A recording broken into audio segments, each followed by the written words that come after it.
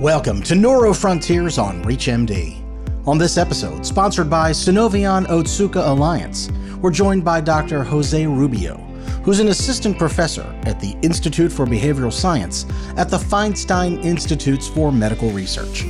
Dr. Rubio is here to give us a better understanding of the underlying mechanisms of treatment response in schizophrenia. Let's hear from him now.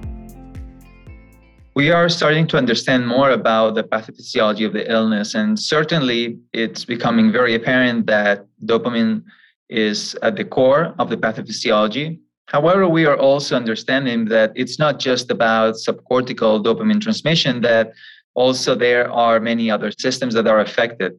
So the more we understand about this, the more we understand about the therapeutic options. So far, all of the drugs that we have need to interact in one way or another with the dopamine 2 receptor. But the more we understand about all of these other systems that are involved and all of these other aspects of dopamine transmission even that are involved, we are starting to understand that it's not just about blocking the D2 receptor, but that there might be other potential mechanisms that could be involved in the treatment of schizophrenia as well. Whenever individuals fail to respond to treatment, and unfortunately, that's something that happens more and more as the illness progresses, that's very challenging because typically the failure to respond to one drug is a poor sign. Many of those patients won't respond to another trial. And then once you fail two trials, it's very unlikely that you're going to respond to a third one unless that's clozapine.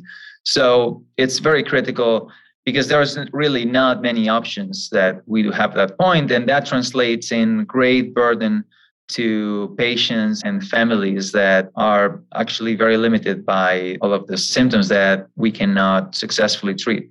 We have two particular therapeutics that are very exciting in the pipeline, and none of them seem to be directly engaging the dopamine 2 receptor, which is certainly a novelty of those two drugs that I think are the most exciting. One of them is a TAAR1 agonist.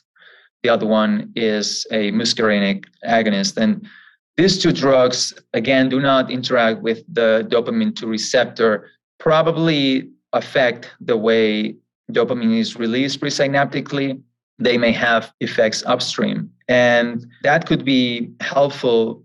One, because it could mean that these are better tolerated drugs, but not just that. There's a question as of whether these drugs affect mechanisms that other drugs don't affect, and therefore could be helpful when other drugs cannot help. For instance, do these drugs work for individuals who fail to respond to other drugs? I mean, I think that that's a critical question, and that we will see in the next few months or years whether that is the case. And that could certainly be a very important moment in the field in psychopharmacology of schizophrenia.